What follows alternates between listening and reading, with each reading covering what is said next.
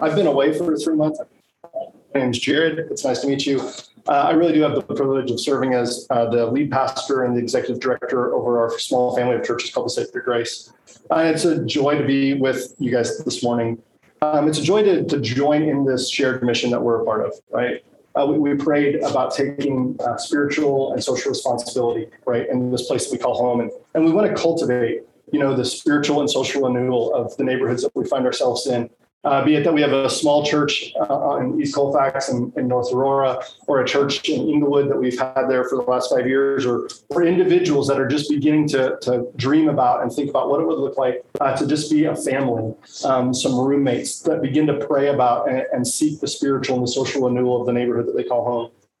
And we all believe that the way that we do this best is by following the way of Jesus. And so these rhythms that we are a part of about moving up towards God and towards ourselves and each other, and then out to these neighborhoods that we call home. This is the pattern. This is the rhythm of life that we live into. As we come to this text today, Exodus chapter 3, I think there's different lenses that we can look at scripture with. The one that I want to look at today is through faith, which might be seeming like, well, that's always what we talk about when we go to church. We're always talking about faith. But I would like to offer a term that's been helpful for me. Is not only like, what do we believe? What do we cognitively ascend to when we're talking about this? But what do we trust? And so, as Joe pointed out last week, when we come to a text, context is important. Joe provided a brilliant overview of the context of Exodus 3 last week. If you weren't here, if you haven't listened to it yet, either online on the podcast, I would encourage you to do that. But I actually want to start today looking at the last two verses of chapter 2 before we get into chapter 3.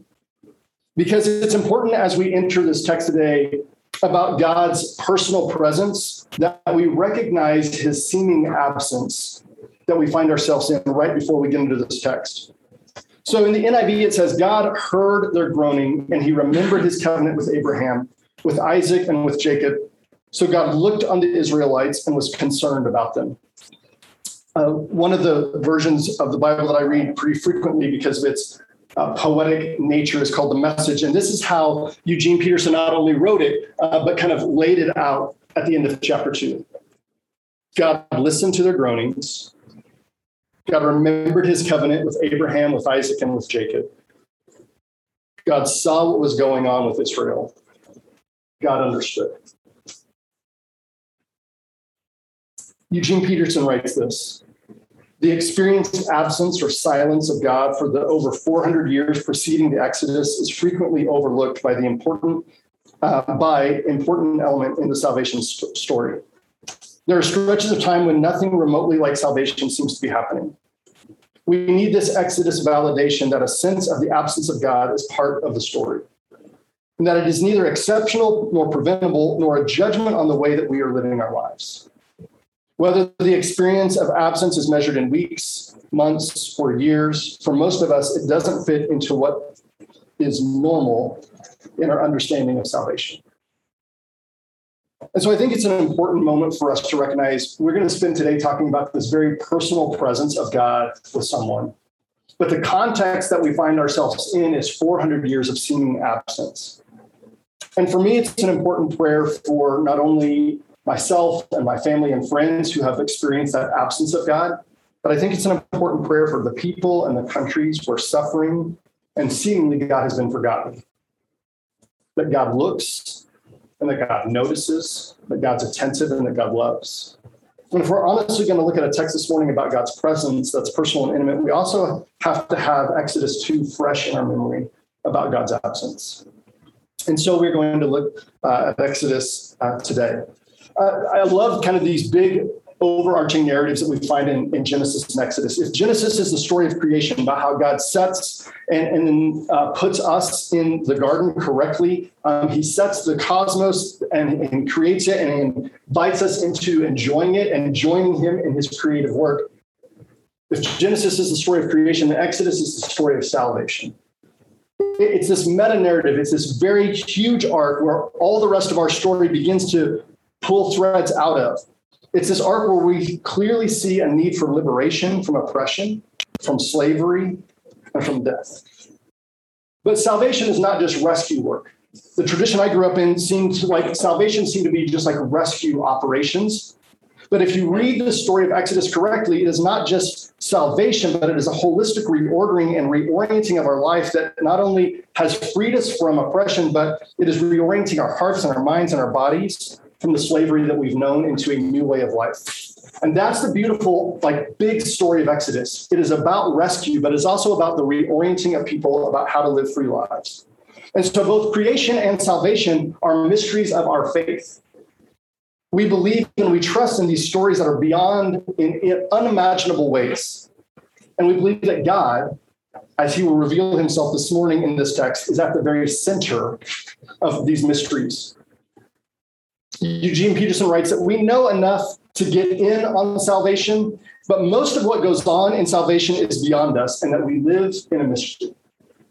The saints have often called it the cloud of unknowing. And again, the tradition that I grew up in so desperately wanted to make sense of and rationalize all the pieces of what we would say that we believe or we trust or we have faith in, that I think it lost, at least for me and my upbringing, part of the mystery. That salvation is a mystery that we are invited into, but we don't fully understand. It is beyond us. And the text this morning is a beautiful text that reminds us of how far beyond us God is. It's a wonderful setting that we find ourselves in this text, and the story is a salvation story. It's a mysterious story, but the story and the text is about who God is. And it's also about who we are.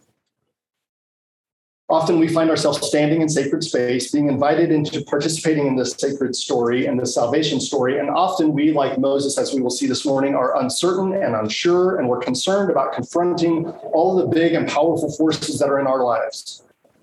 And we find that Moses comes up with a lot of reasons why God shouldn't choose us and why we shouldn't be participating in the salvation story. And yet he invites us in. And so let's look at Exodus chapter 3 this morning. And this is the text that we're going to read from Exodus chapter 3, verses 1 to 11. Now, Moses was tending the flock of Jethro, his father-in-law, the priest of Midian, and he led the flock to the far side of the desert and came to Horeb, the mountain of God. There the angel of the Lord appeared to him in flames of fire from within a bush. Moses saw that the bush was on fire and it did not burn up. So Moses thought, I will go over and see this strange sight, why the bush does not burn up. When the Lord saw that he had gone over to look, God called to him from within the bush, Moses, Moses. And Moses said, Here I am. Do not come any closer, God said. Take off your sandals, for the place you are standing is holy ground. Then he said, I am the Lord, I am the God of your father, the God of Abraham, the God of Isaac, and the God of Jacob. At this, Moses hid his face because he was afraid to look at God. The Lord said, I have indeed seen the misery of my people in Egypt. I have heard them crying out because of their slave drivers, and I am concerned about their suffering.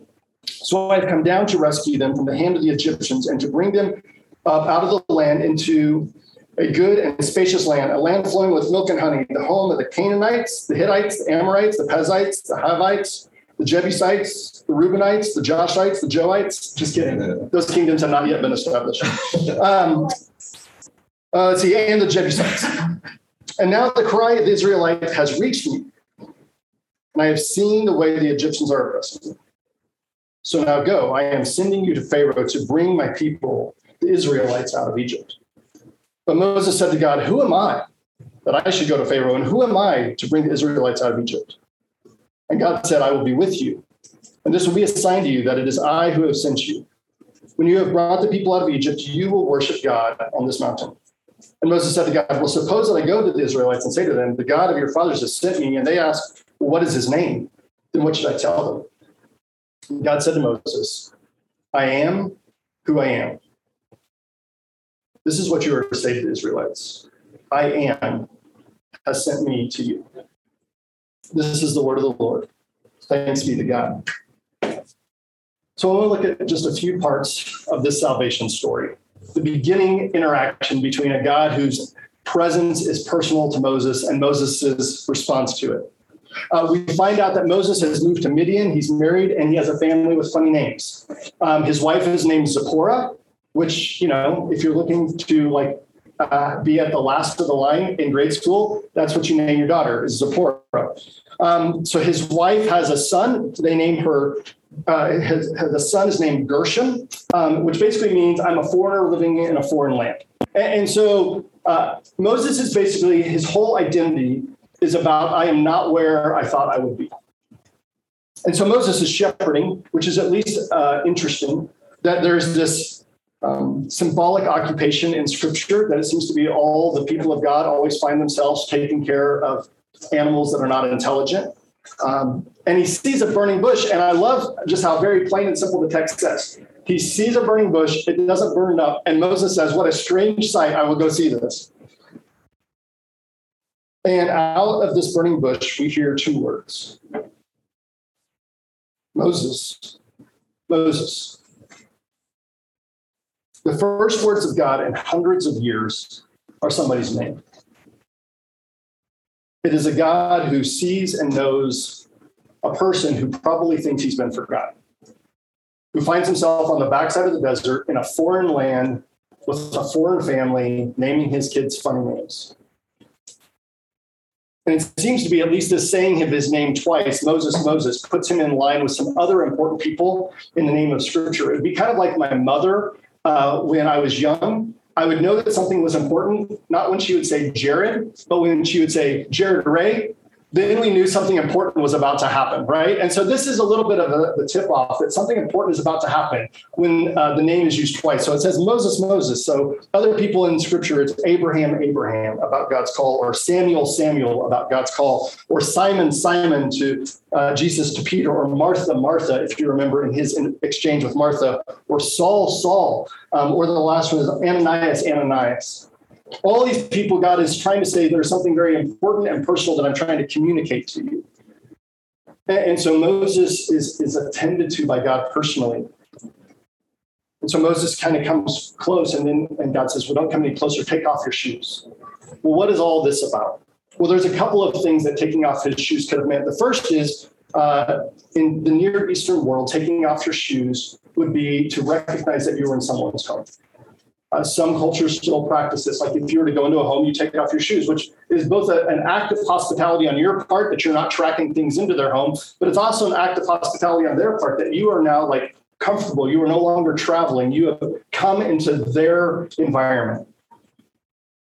The other sign is that it could have been simply that God was reminding him that you are not the person who is in charge of this. So historically, servants would not have had shoes.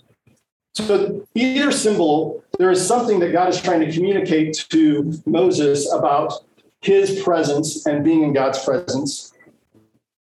And he says this, he says, I am the God of your father, the God of Abraham, the God of Isaac, and the God of Jacob, which I believe is what God is doing is he's reminding him of a faith that has gone before him.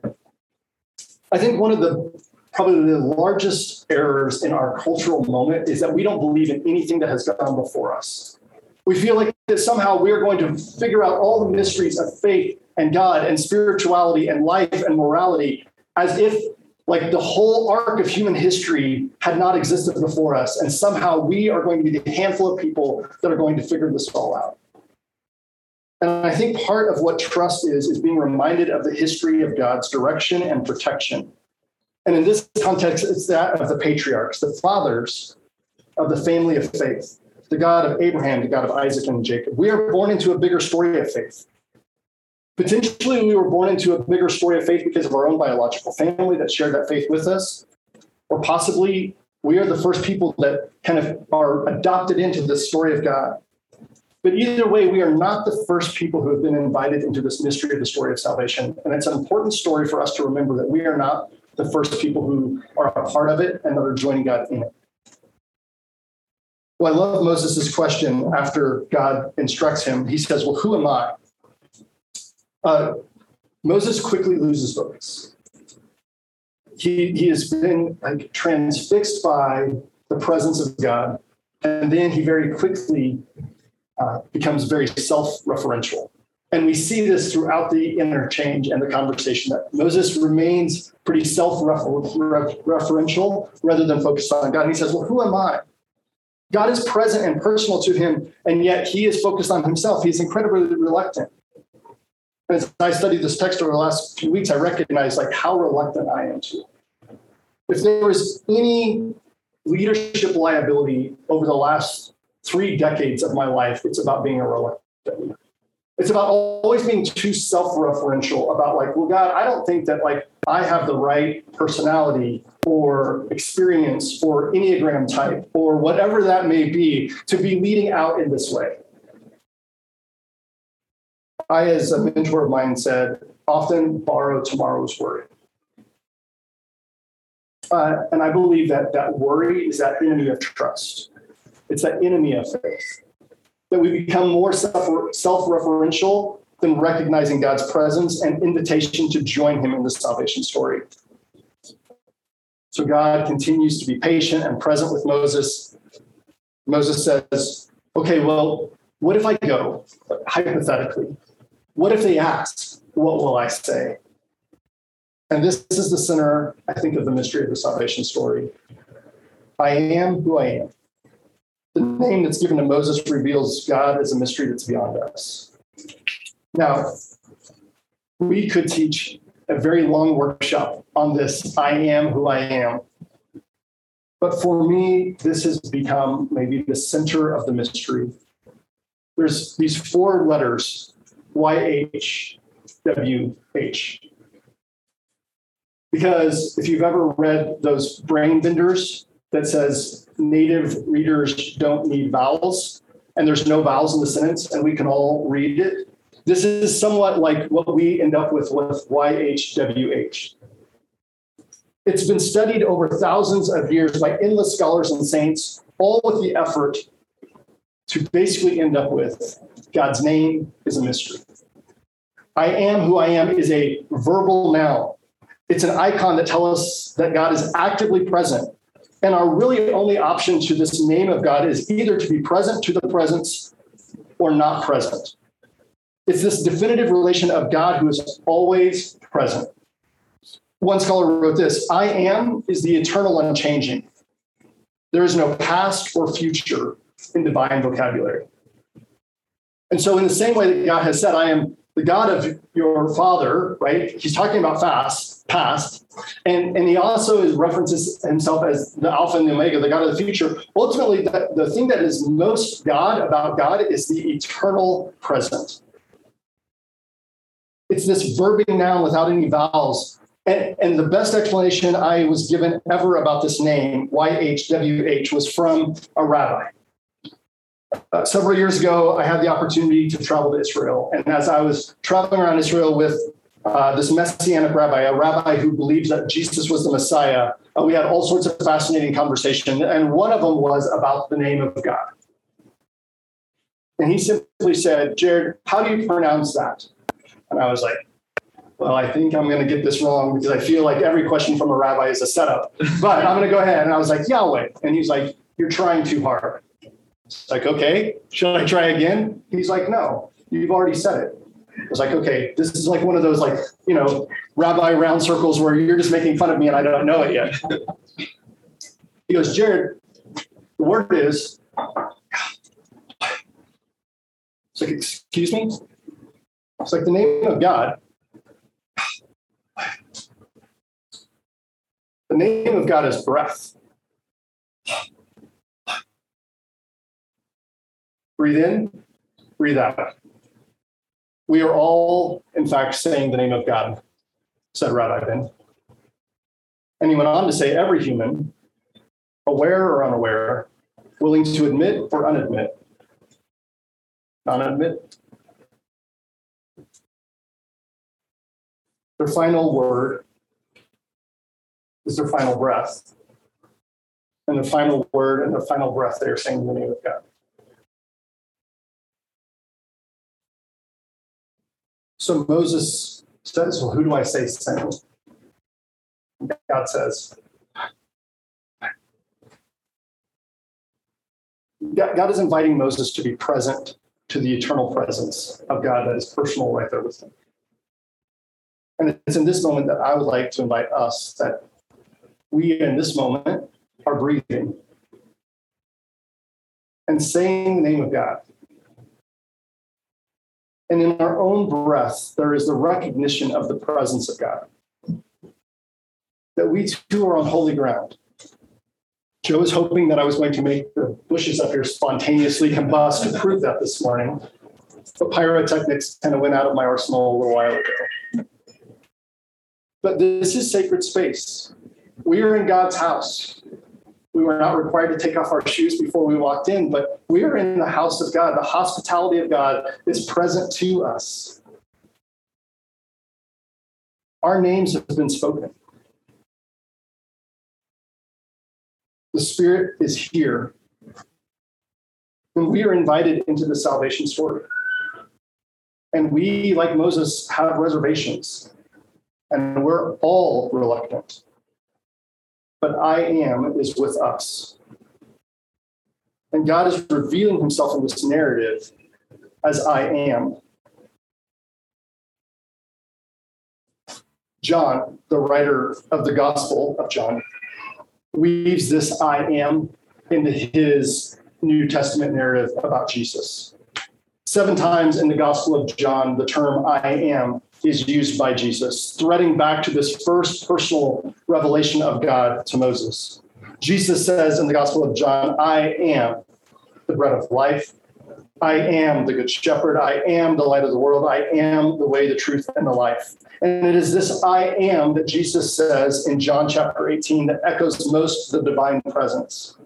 Jesus in the garden, it says, knowing all that was going to happen to him, went out and they asked him, well, who is it that you want? Jesus of Nazareth, they replied, I am. Jesus said. And when Jesus said, I am, they drew back and fell to the ground. Like Moses centuries before falling to the ground, when we are like confronted with the personal presence of the divine being, an appropriate response is like falling to the ground. And so there's this I am that is at the center of the mystery of the salvation story. And we are introduced to it here in this text in Exodus. And it is this I am that we choose to believe and we choose to trust as a family of churches. We choose to believe that God is inviting us into the salvation story, that he is inviting us to be not only freed from slavery, but to realign our lives to freedom. And this is the point in which we enter into this salvation story. And pretty much from this point on, the salvation story continues, and Moses is a part of joining God in the salvation story, and the spectacular begins to be regular. The burning bush is just the start. The exchange with Moses here on the mountain, Moses is like, okay, the name was great, but can I have some signs? And so he gets not only the sign of a burning bush, but God tells him to throw his staff down and it becomes a snake. Of which, by the way, if you do a very small amount of Google research, holding a snake by its tail is not the correct way. So God informs Moses incorrectly how to pick up the snake. But if you have studied Egyptian kind of symbolism, the snake is the symbol of Egypt. And so it's about, it is no longer this thing that you have felt controlled by, but I am that which you have felt controlled by, I am in control of. And he gives him this other sign of putting his hand in his cloak and coming back out, and it's like leprosy, or it's like death-like. Which is to remind Moses that not only am I like God over all creation, but I'm also the God over life and death. In this country that has been oppressive and all about death, God is like, well, put your hand back in and bring it back out, and there's life. And there's these spectacular events and these seemingly impossible scenarios in the rest of Exodus. And I think too often we get caught up in those and we forget that where it starts is about being present to the presence of God. And as Joe pointed out last week, we could sort out the validity and the historicity, and we could miss the mystery. We can miss the meaning of the story, that at the center and the foundation of the story is an invitation to participate in salvation. And Exodus is the story of salvation. And it's a story that we get to enter into every day. It's an invitation to the story that when we started the Sacred Grace East Colfax, that we get to join God in this salvation story, not only freeing people from the slavery and the oppression and the darkness that they have experienced, but also and about reorienting people's lives to live towards free people. So this faith, this trust that we hold as a family value, we want to hold it with open hands. We want to invite curiosity and questions. We're not trying to be dogmatic about that you can't come to these texts with a lot of questions. But every week that we come together, we also come together in songs and prayers and scriptures to be reminded and to be formed by. These are the things that we trust and believe. We believe in a God who is present to us in this moment. It is this I am, this God that is divinely present and personal to us today, which feels like an appropriate transition to the table of communion. So as Joe comes and begins to lead us through communion, I would like to offer maybe a practice that you could take with you from today and into your week. Breath prayer is a simple practice where you sit and you're attentive to your breath. And I would invite you, if you've never done it, take 2 minutes, 120 seconds, and be attentive to your breath. But in that, as you recognize your breath coming in and out, recognize that you are saying the name of God. That God is present and personal to you in the same way that he was present and personal to Moses. So let's come to the table.